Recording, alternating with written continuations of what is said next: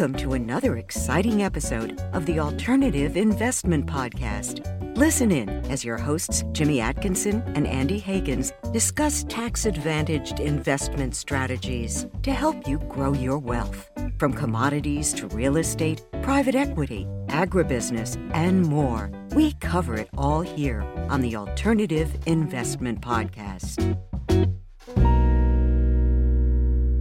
Welcome to the Alternative Investment Podcast. I'm Jimmy Atkinson. And I'm Andy Hagans.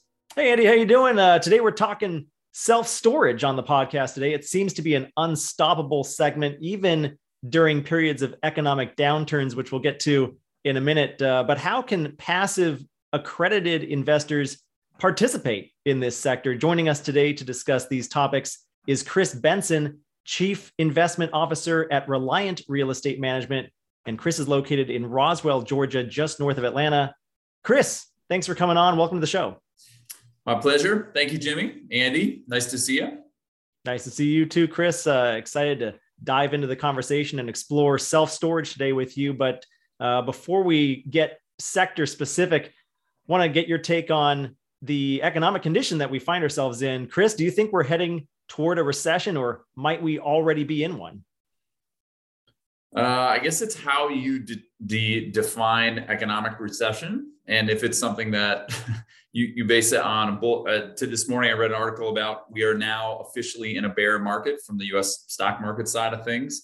I don't know how to measure it, but what I can tell you is inflation is real, right? We just hit another inflationary peak in the past 40 years. And I think that is playing a role in how that's impacting people's day-to-day pocketbooks.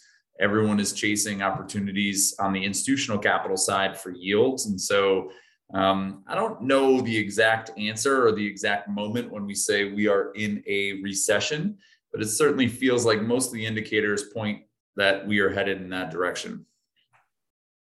Yeah, absolutely, Kris. I mean, there is a technical definition of a bear market, and there is a technical definition of recession. And I think, a lot of us, I guess when I see it on the front page of the Wall Street Journal, then I guess it's quote unquote official.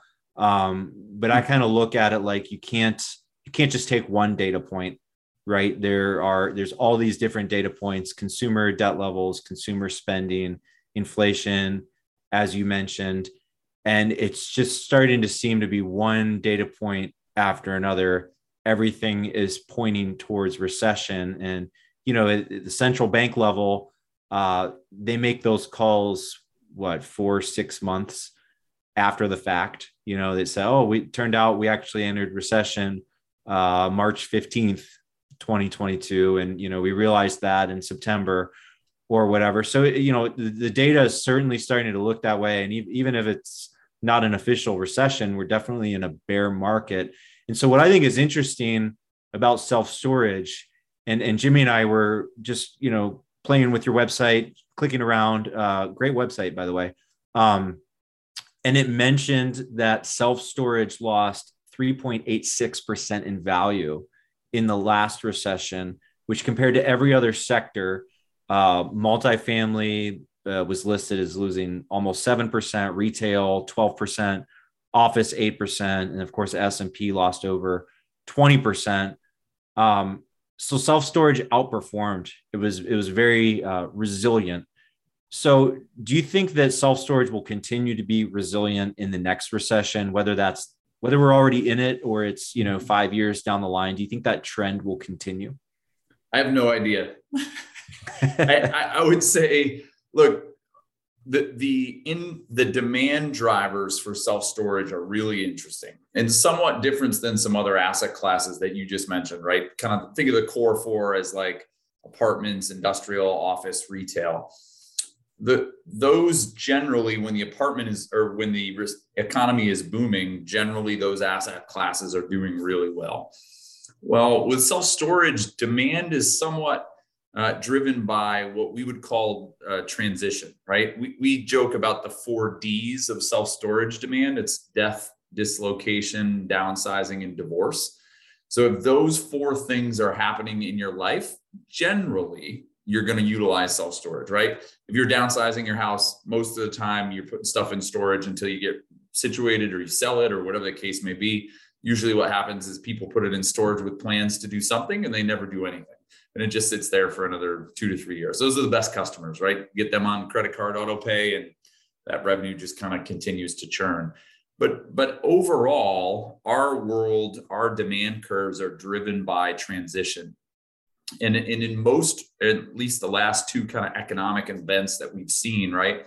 The Great Recession in 2007, 8, 9, and then again through COVID, we've seen a lot of transition in people's lives in all facets, right? Socially, where they worked. And that transition is what created demand. Andy, you mentioned 2007, 8, and 9 and that data. That data is coming from the National Association of REITs, which is a public access database that tracks all of the publicly traded REITs across all asset classes. So you really get to see a very long history and kind of see some of the trends over the years. I love that database. And what's interesting in it is, through 2021, self-storage absolutely crushed it. So COVID was actually a huge boon for our asset class. I can speak specifically at Reliant. 2021 was one of the best years in the history of our company when we looked at same store revenue growth, right? Just occupancy was off the charts, and with occupancy came rental rate growth. So, we've really been blessed that in the last two kind of economic cycles, storage has performed very well. As far as predicting the future, I'm not very good at it. I'm usually wrong. So I've learned over time to basically just say, I don't really know, time will tell. But I'm hopeful and obviously biased that I think it's going to, but time will tell.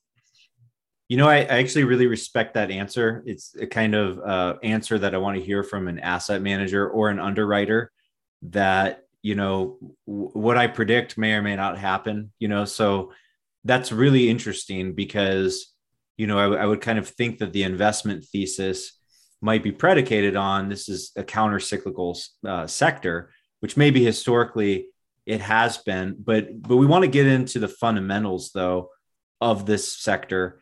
And I know that historically, at least my experience with self-storage is there's a lot of mom and pops, a lot of, local independent operators. So could you just walk us through the industry landscape and its fragmentation? Is it still mostly mom and pop operators? Is that changing? Is it more corporate? What are you seeing right now? Yeah, for sure. And Andy, I think this is a trend that if you go back and look at almost all of the asset classes, they follow a very similar path.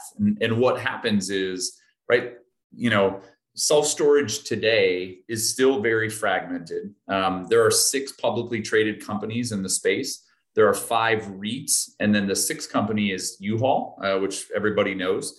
They're a publicly traded company, but they don't operate as a REIT. And they own about 30% of the square footage in the United States when it comes to self-storage. And so what that leaves is there's kind of we Reliant are the 27th largest operator in 2021. So we're not the biggest, we're not the smallest, we're kind of somewhere in the middle. I would say we're like a regional operator. And so, there's groups like us kind of in the middle. And then there's a huge pot of what we would consider mom and pop operators. The statistic that I love is about 55% of the square footage in the US is owned by operators who own less than 5 facilities. So when you think about that, what that allows for and what our thesis is, Andy, going back to, kind of how we think about the world at a macro level, is we are a consolidation or a roll-up machine, right? We're trying to take those mom and pop operators. There's some value add we feel like we can add to those properties. Somehow we force appreciation into them or grow net operating income. And generally, we're rolling that up into a much larger portfolio. We get the question a lot, are we going to trade that someday? Maybe, or we just continue to grow. There is a lot of appetite from what I would consider institutional or big boy capital, right? Think Blackstone's, KKR, Apollo, pension fund, insurance companies, that kind of money looking to get into self-storage. The challenge they have with doing it is the transaction size deal by deal is very small. So if we can consolidate a portfolio for them and they can come in and, deploy $1 billion at a time or a couple billion, that to them is very attractive. So the marketplace still has a lot of fragmentation. And Andy, if you go back and look at any asset class, they all start this way, right? They're all kind of, mobile home parks is a good example. Self-storage is a good example. I would say things like car washes and marinas are probably about 10 years behind where storage is today. But the same thing is happening. Institutional capital is trying to find yield, and they're going out and finding it wherever they can. They're buying vet practices, dental offices, right? And it's just a consolidation play because it's just cash flow.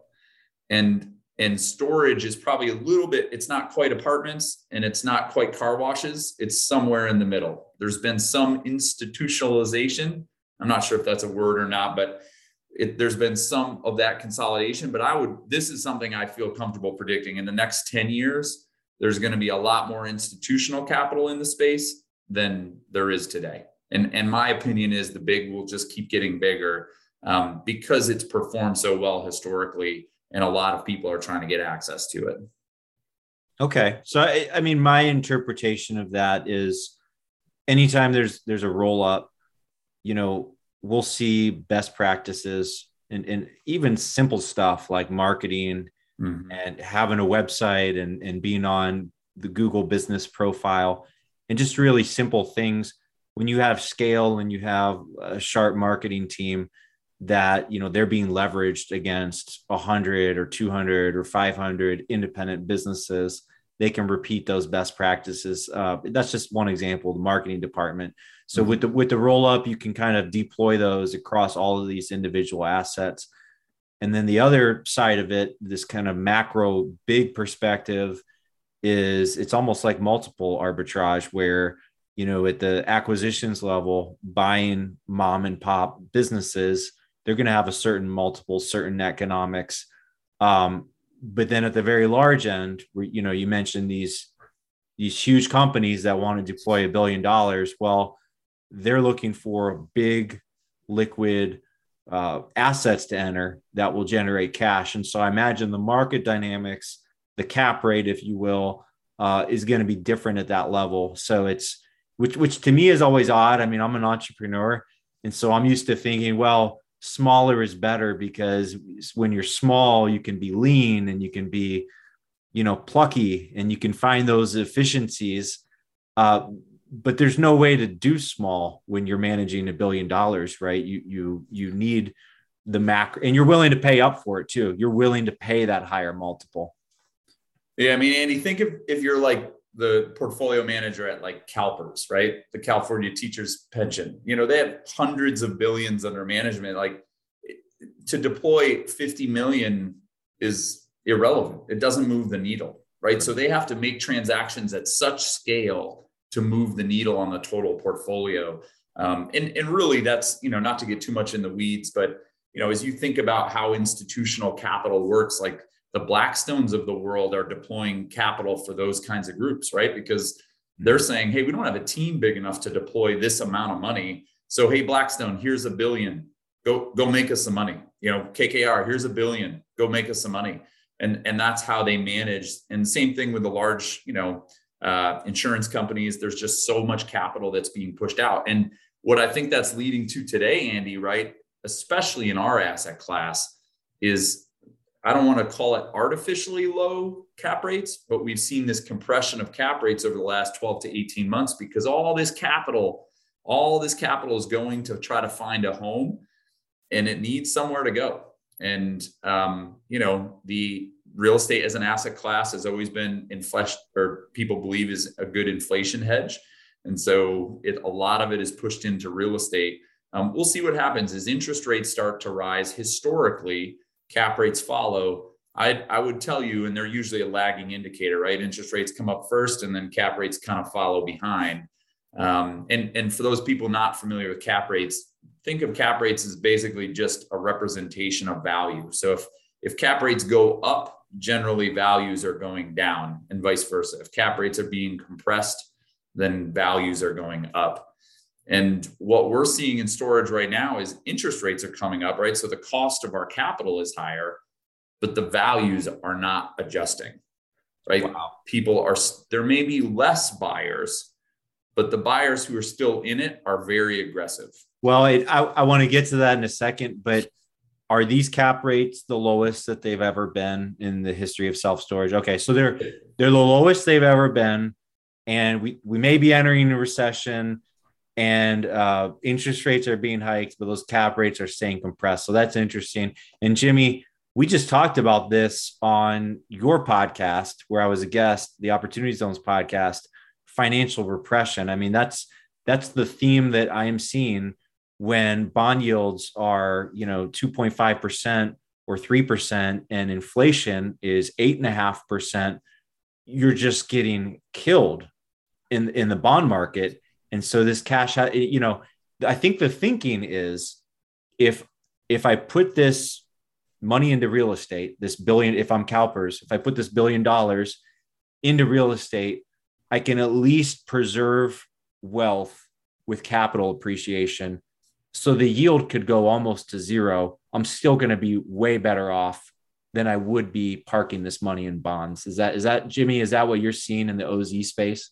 I think that is what I'm seeing in the OZ space. That's right, Andy. And then, I know we don't want to talk about OZs all day, but part of the attraction of OZs is it gives an incentive to traditional investors who may be overweighted in stocks and or bonds. It gives them an incentive to diversify into hard assets or real assets like real estate. I think that's a topic that we talked about a little bit on our podcast episode a couple of weeks ago, Andy, and a point that I expound on pretty frequently on that podcast. But I wanted to shift gears a little bit, Kris. You mentioned, the pull into real estate. I wanted to get your take on another property type or sector within real estate, which is multifamily.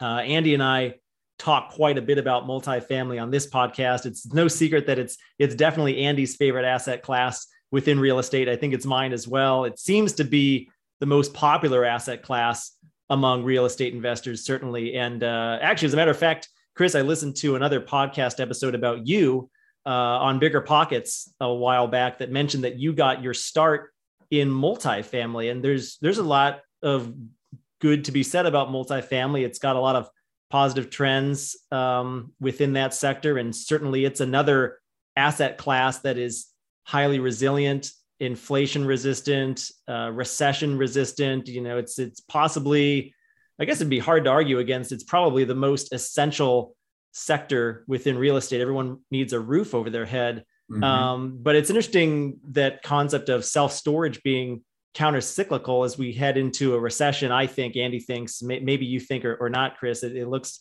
certainly like we're heading that way. Do you feel like a lot of investors, given the popularity of multifamily and how prominent it is, do you feel like a lot of investors are missing the boat on self-storage? Are they focused too much on multifamily?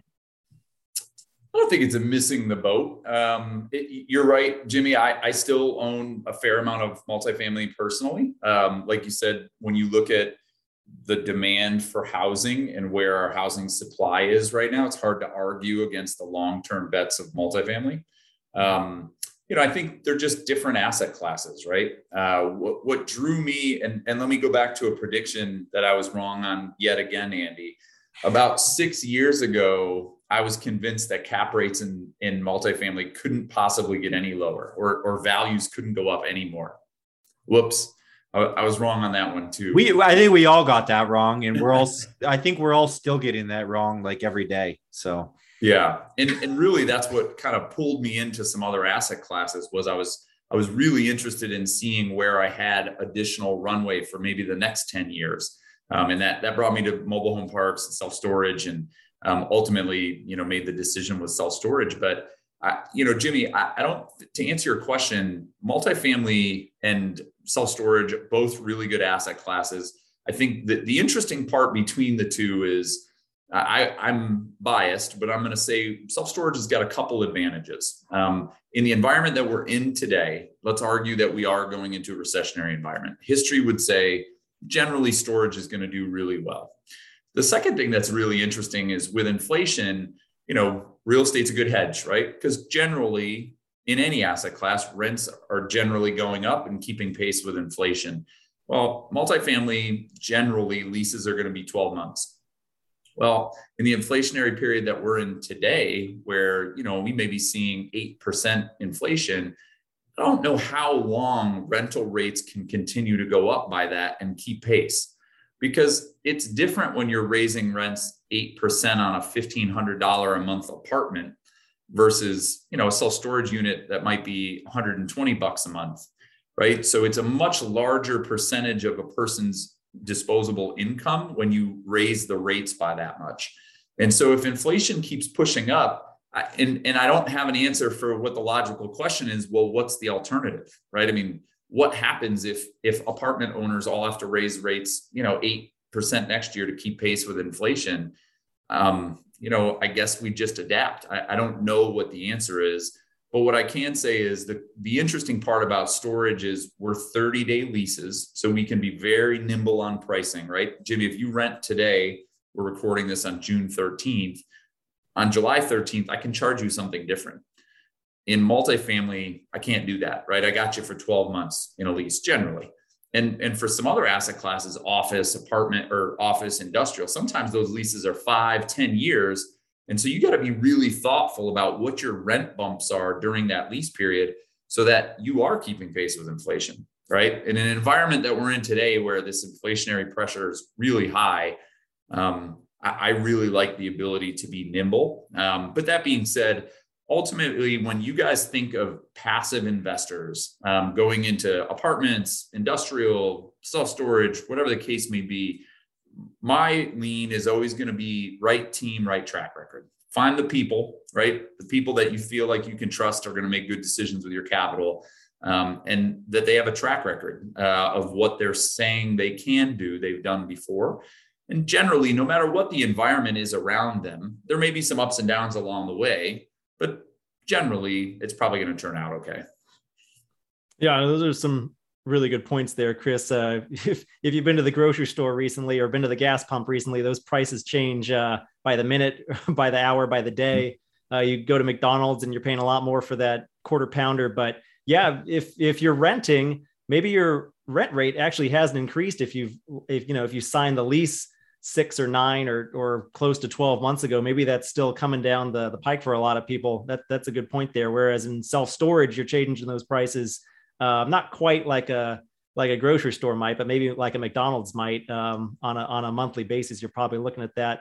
Wanted to shift gears again and get back to your strategy at Reliant, Kris, if we could. If I understand correctly, you're not really doing a lot of ground up. You're doing a lot of acquisitions. Wanted to have you characterize your pipeline, what it currently looks like, and how you source your deals. Yeah, let me take that first part first, Jimmy, in regards to how do we characterize what we do. So we are what I would consider a value add shop. We do a little bit of ground up development, usually maybe 1-2 a year, but we're not a developer. We just don't have the team to support it. So, for those guys not familiar with development, ground up just means you're going and buying a piece of dirt, right? Getting it entitled and then building the facility from nothing. The most risky, but arguably the highest level of return. But there's no cash flow for 2 to 3 years. So a lot of investors in the environment we're in now get a little bit antsy about that. What we do is we're buying existing assets. If I could wave the magic wand and say our perfect facility is a facility that's mom and pop owned, potentially, built kind of 80s, 90s. It's been family owned, few generations. They're ready to get out of the asset class. And they haven't done a lot. Our sweet spot really is value add in secondary and tertiary markets. So smaller markets. And the value add that we do, if you guys talk a lot about apartments, Jimmy and Andy, like most people are familiar with, they go in, they put in granite countertops, hardwood floors, stainless steel appliances, they charge more rent. Well, we're renting a garage, so we can't really do that. or we haven't found markets yet that will pay for hardwood floors in their garages. Well, actually, to interrupt, I've been seeing these like luxury garage condos around. So like car condos. Yes. Yep, for sure. There's these little niche pockets that they're awesome. They're really cool.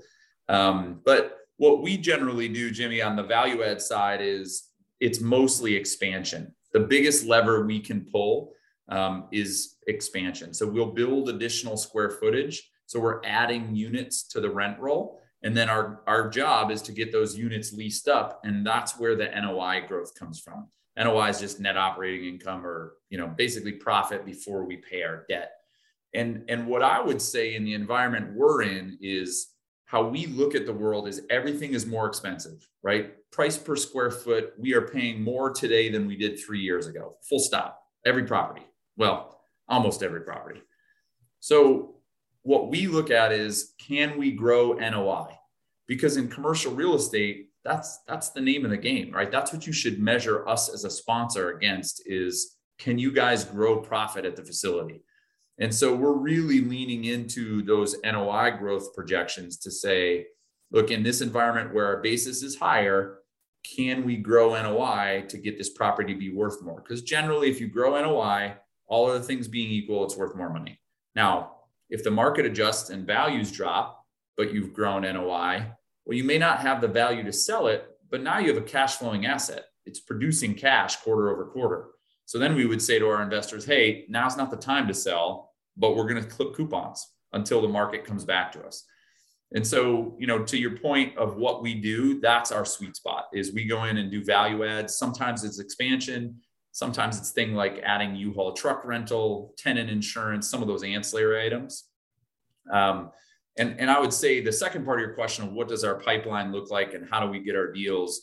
Because of our volume in the marketplace, last year we bought 23 properties. So we're always churning. Our current fund, we have 29 properties identified. I think we're going to close it at 30. So we're constantly churning properties. We have an acquisitions team that's underwriting deals, all day, every day. I would say we get our deals from a combination of sources. We certainly look at all the listed properties and see if there's meat on the bone for us there. We also, because of our reputation in the marketplace, and the two managing principals at Reliant have been in the business 20 plus years. And so we know a lot of owners, brokers, operators, and we get limited looks at a lot of stuff or off-market deals where people just bring us stuff.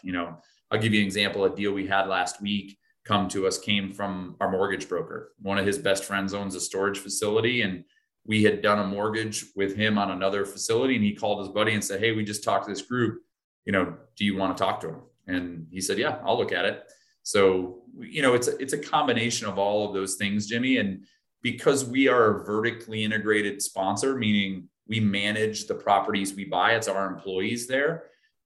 Generally, we have a geographic target of where we already have facilities. We're trying to expand thoughtfully so that we can create those operational efficiencies, when we add a new site to the portfolio.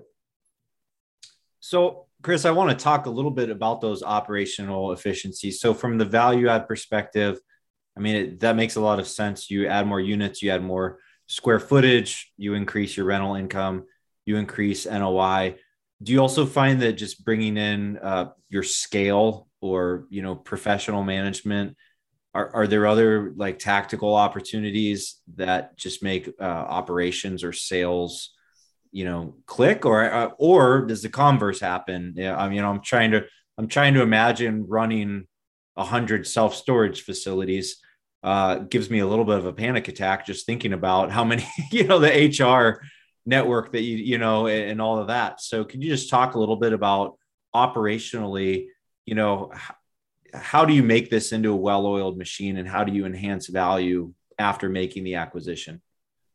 Well, starting with your first comment of are there operational efficiencies we can bring in? That's why we really like the secondary and tertiary markets, because generally in a tertiary market, Andy, when we come into a market, we're not competing against institutional competitors. We're not competing against the the public storages, CubeSmart, Extra Space, right? Some of those publicly traded REITs that are really sophisticated in what they do, right? We're competing against other mom and pop shops. So when you talk about things like digital advertising, right, where we can come in and be very sophisticated in how we approach it comparatively to maybe some other operators you mentioned earlier that may not even have a website, right? And most have websites by now, but they're not approaching it, in a sophisticated manner. You'd be surprised. What's the word for after tertiary market? I've come. Is there one? I just kind of throw them all in that bucket. Well, I think it's quaternary. Maybe I got to look that up. You definitely made that word up. How does underwriting work then with like a mom and pop? Some of these smaller, or maybe I should ask, how small are you willing to even look at? And does that make underwriting more challenging when you're dealing with the mom and pop? Could be folks that are completely honest, but are doing their accounting, with a pad and a pen, right? Like, so that has to make underwriting a little bit challenging sometimes.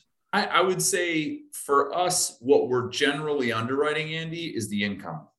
Okay. We don't care about their expenses because we're plugging our own expenses into the platform, right? So things like property taxes, insurance, that matters. Like we're not going to change that. But it's our payroll, their utilities, but all the other individual expense line items on the cost to run a site, we're just using our own data to feed that. What we're really underwriting is the revenue, the rental income.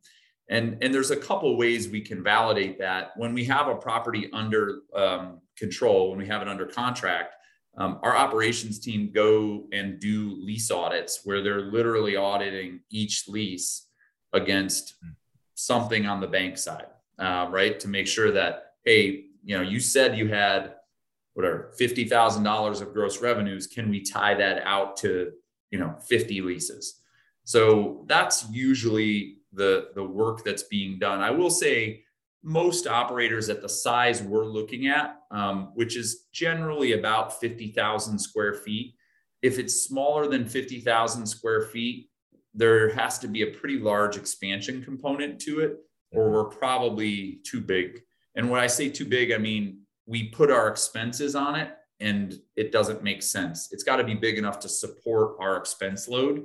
And so, I'd say that generally around that 50,000 square feet is kind of the Mendoza line there. And we've certainly seen our share of interesting accounting practices, people running their sites with index cards, no computers, just crazy stuff. We ask for paper leases and they're just like, we don't really have that anymore.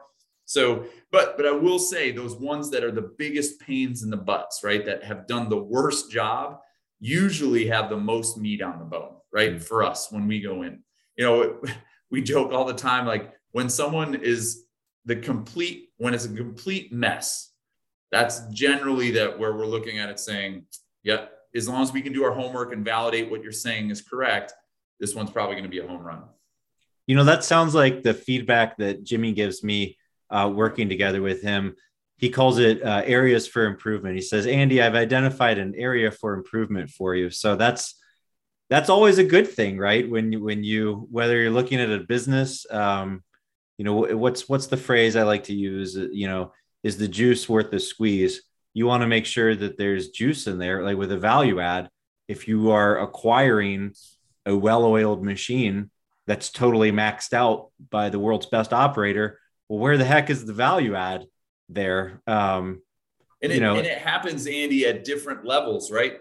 The big boys look at us and our platform and believe they can squeeze juice just by plugging their platform in, right? Because they have bigger, when you're public storage and you own 2,800 properties, their digital advertising is cheaper than ours.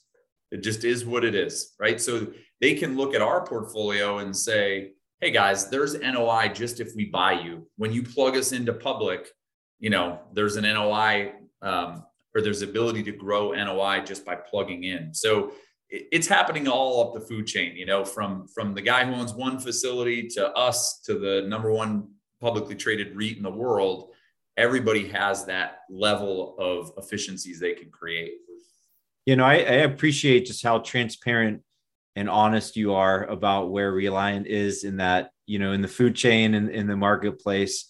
I think it's really helpful to, give our listeners and viewers that sort of visualization. And I mean, I would say personally, I think it sounds a little bit like a sweet spot, because a lot of times when you go into these publicly traded REITs, these very big, very liquid wrappers or funds, you just see there's that liquidity premium where to me, it's like I'm having to overpay for the liquidity, and I don't necessarily need that liquidity, so that's where the sweet spot where you could still be a passive investor, right? I don't necessarily want to go buy my own self-storage facility and manage it myself. So I can still be passive, but maybe have an opportunity for higher returns.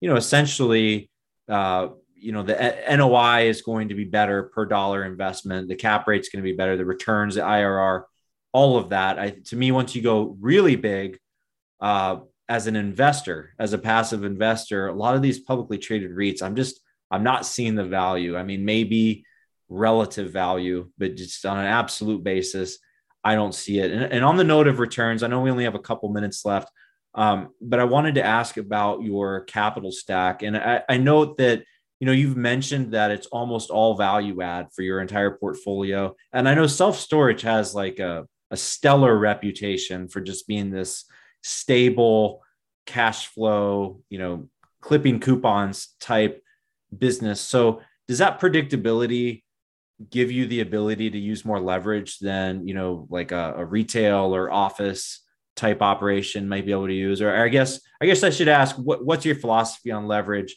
How much do you like to use? What's the capital stack look like in your fund? So leverage is what kills you, right? I mean, a company of our size, that's how we go out of business, right? You over lever. Debt is what kills everybody in a correction. We're pretty conservative in our leverage, generally kind of a 65% LTV is the guidelines. Our fund right now is actually a little bit below that. It's at 64%. So to your point, Andy, could we go out and get additional leverage? Yeah, the market's there for it, right? Especially in self-storage, because, in the last recession, the default rate was one of the lowest in the history of all asset classes, right? Generally, self-storage properties do not default. Banks don't take them back, at least in the last two cycles. So, that debt does exist, but, arguably there's a risk premium in taking it. We're very thoughtful in our debt. With our value add deals, we're generally chasing kind of that 3 to 5 year bridge loan type of product. So that if we do create the value, right, if our strategy works to grow that NOI, we can access it, because we can go out and get long-term debt, 7-10 year debt that exists in the CMBS markets, or life insurance companies have those types of products. But it's really challenging to get your equity out if you create it, and expensive, defeasance, yield maintenance. There's a lot of penalties that basically preclude you from going and accessing that equity. So if I understand correctly, so even after like a successful value add, like in month 36 after that acquisition, you're not able to do a recap, or it's too expensive to, it's not worthwhile to? Well, with the wrong debt product, that's what I'm saying. Some of the longer term debts, the 7 to 10 year. If we go out and get a CMBS note, which is commercial mortgage backed securities, right? These are securitized notes that are very aggressive, right? Very aggressive on the LTV, very aggressive on their pricing, but they lock you in. And to refinance that, or to sell your property, let's say somebody offers you a wheelbarrow full of money and you want to sell it, it's going to cost you a fair amount of money to get out of it, because what they're betting on is that consistent yield for 7 to 10 years. So if you're going to get out of the loan, they're going to charge you for it. So generally, we're shooting for smaller regional banks. That's it for our show today. A huge thank you to you, our listener. If you like this episode, please rate and review us on Apple Podcasts. The Alternative Investment Podcast is produced by the Alternative Investment Database, online at altsdb.com. You can learn how to subscribe to this podcast and access the show notes by visiting altsdb.com/podcast. And we'll be back soon with another episode. Getting them in year 3. Might as well take the wind in your sails, right? I mean, it's not going to be here forever, right? That's right.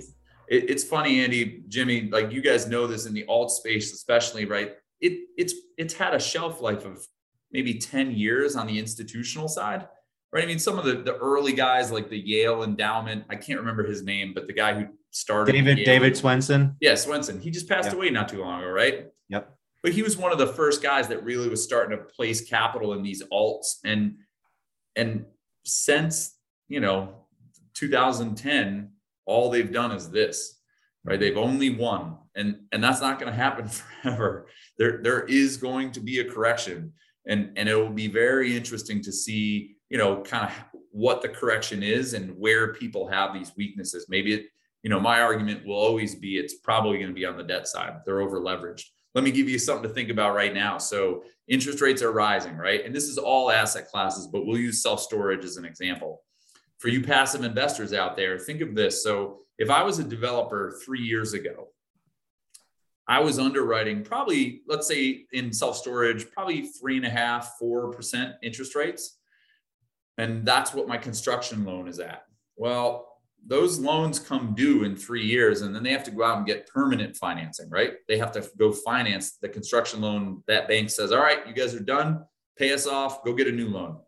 Well, if they didn't underwrite kind of a 5, we're looking at kind of 5s right now, 5.5, maybe by the time they're done 6, they're going to be in trouble. Those loans come due, and now the bank says, hey, pay us off, and they may not have the value they thought they had in the project. That's where it's going to start to be interesting. I'm not saying blood in the streets, but it is going to be interesting over the next 18 months or so as a lot of these development projects come to fruition. Where do they end up? And back to your original point, it's all debt, right? If you got the wrong debt product, it can be really painful. So you're saying the tide's going to come in, and then we're going to find out who's been wearing their swimsuit. Time will tell. Time will tell. What do you think, Jimmy? Well, it kind of reminds me of an article I read in the journal, I don't know, a week or 2 or 3 ago about how we're entering a period of negative leverage, right? With cap rates compressing like they are, and then interest rates going up. Is that a serious concern within the self-storage sector as well, Kris? It sounds like it is, given your last thought there. Well, this is the key part of it, right? And let's go back to multifamily for a second. I'm seeing deals where guys are buying, at, let's say, a 4 cap, and they're getting a loan at 4.5. Yeah. So they have to grow NOI just to break even, just to get debt service coverage. And if their NOI growth plan is just pure rental rate growth, not a true value add, where maybe they're going and doing a heavy value add, boy, those deals make me nervous. And this goes back to our philosophy of, if we're growing NOI, generally you're going to be okay. If we can grow net operating income year over year, you're probably going to be okay. And that negative leverage situation, to your point, Jimmy, I think some people are going to be exposed with that as we move forward. But again, I don't like to look at the doom and gloom side. I think it's just kind of a realistic opportunity that may exist in the future. No, for sure it is. And it's always a good thing for investors to keep their eye on those trends and how they can benefit from them, or at least cover themselves from any negative trends. Well, Kris, it's been a pleasure speaking with you today. I don't want to go too much longer here. We've kind of run out of time, but before we go, maybe you can tell our listeners and our viewers where they can go if they want to learn more about your Fund 3 or just your Reliant Real Estate Management in general. Yeah, I think if you Google Reliant Real Estate Management, you'll find us. Our website is reliant-mgmt.com. So the abbreviation of management. On there, you can find a bunch about our team and track record and our most recent investment opportunities. Fund 3 is on there. You can download the investment summary if you're interested. Certainly reach out to our team. There's contact us buttons, invest now buttons all over the website. And you get in touch with me or our investor relations team, schedule a call. One thing I would leave you with, Jimmy and Andy, because we talk to a lot of passive investors, and people are like, well, if I don't know a lot, like what should I focus on? Right? Because it's hard. You can't be an expert on everything. And I'm going to go back. You guys said I could step on a soapbox. This is my soapbox. Mm-hmm. So look, it's really hard to predict the future, right? When people say, hey, tell me what your returns are going to be, I look at them and say, If you bought a share of Amazon stock, would Jeff Bezos tell you what it's going to be worth in 6 years? Nope. But in real estate, we do. And it's made up, right? I don't know what cap rates are going to be in 6 years. Either do you or Jimmy or Andy, because if you did, you wouldn't be doing a podcast. I can tell you that much. So from our perspective, we look and make assumptions in our models that are huge assumptions. And what I think as investors you should think about is this is where team and track record matters so much, because ultimately that's what you're betting on. You're betting on people, and those people to make good decisions with your capital. So I'll leave it at that. I won't go full soapbox on you, just a little taste. If you want more, you can reach out on our website. I'd be happy to spend an hour or two talking about how all assumptions are basically made up. I love it. Great. I will watch it because I think some of our viewers and listeners may take you up on that. Oh, by the way, I looked up a few minutes ago. It is quaternary is the word we were looking for. Primary, secondary, tertiary, quaternary, which I hadn't actually come across that term before, but fun fact for everybody. So Andy, is Holland, Michigan a quaternary market? I'd say it's tertiary, okay. But I'm a little possessive. I like my hometown. So, and anyways, Jimmy, we don't like foul language on the show. So we'll wrap it up. Fantastic. Well, for our viewers and listeners, if you want links to all of the resources we discussed on today's episode, you can access the show notes at altsdb.com/podcast. And don't forget to subscribe to the show on YouTube and on your favorite podcast listening platform, so you'll be sure to receive new episodes as we release them. Kris, again, it's been a pleasure speaking with you today. Thanks so much for being here with us. My pleasure. Appreciate it, guys. Hope you have a good rest of the day.